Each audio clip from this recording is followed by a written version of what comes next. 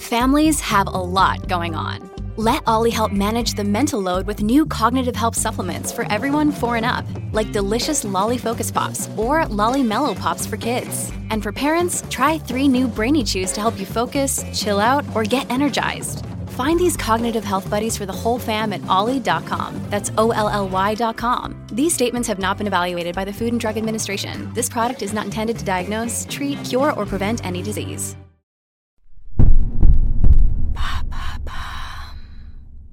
What is cookie jarring in the dating world? Thanks for asking. Do you have an ex who seems to always get back in touch whenever they're feeling lonely and have no one else in their sights?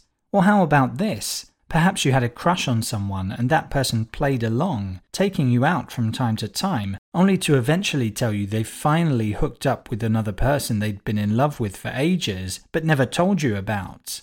Well, if either of those scenarios sounds familiar, you may well have been a victim of cookie jarring. Where does the name come from? Think about how you might reach out for an actual cookie when you're looking for a pick-me-up.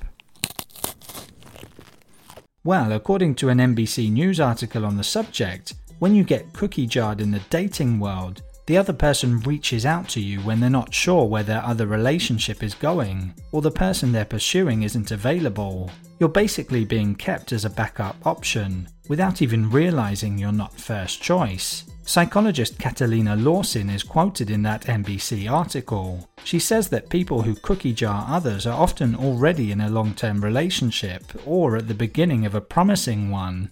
What forms can cookie jarring take?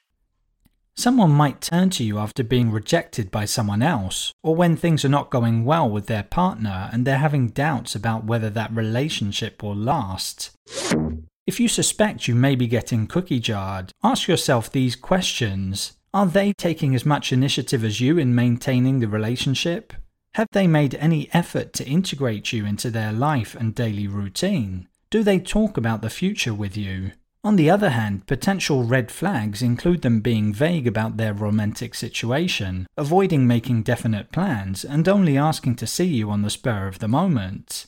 In the modern world, it's not uncommon to date multiple people to see where it leads. After all, we've got access to more potential partners than at any other time in history. But that's no excuse for cookie jarring. If you and your partner both want something casual, that's fine, but it should be consensual at least. Those who cookie jar tend not to be honest about their intentions or feelings. They often fear being alone. Maybe things aren't even clear to them in their own heads.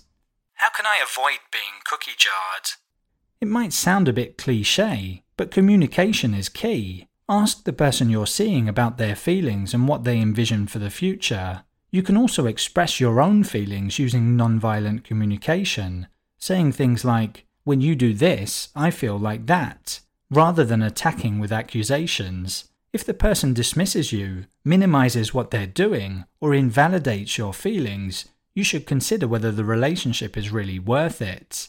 Asking questions about your partner's investment and communicating is nothing new, but in reality neither is cookie jarring. Whereas some toxic dating behaviors like ghosting are specifically associated with online dating and social media, cookie jarring has been going on forever. But putting a name on it helps pinpoint certain problematic behaviors and identify why they make us feel uncomfortable. There you have it. Now you know what cookie jarring is. In under 3 minutes, we answer your questions and help you understand the true meaning behind the trends, concepts, and acronyms that are making headlines. Listen along and you will really know for sure.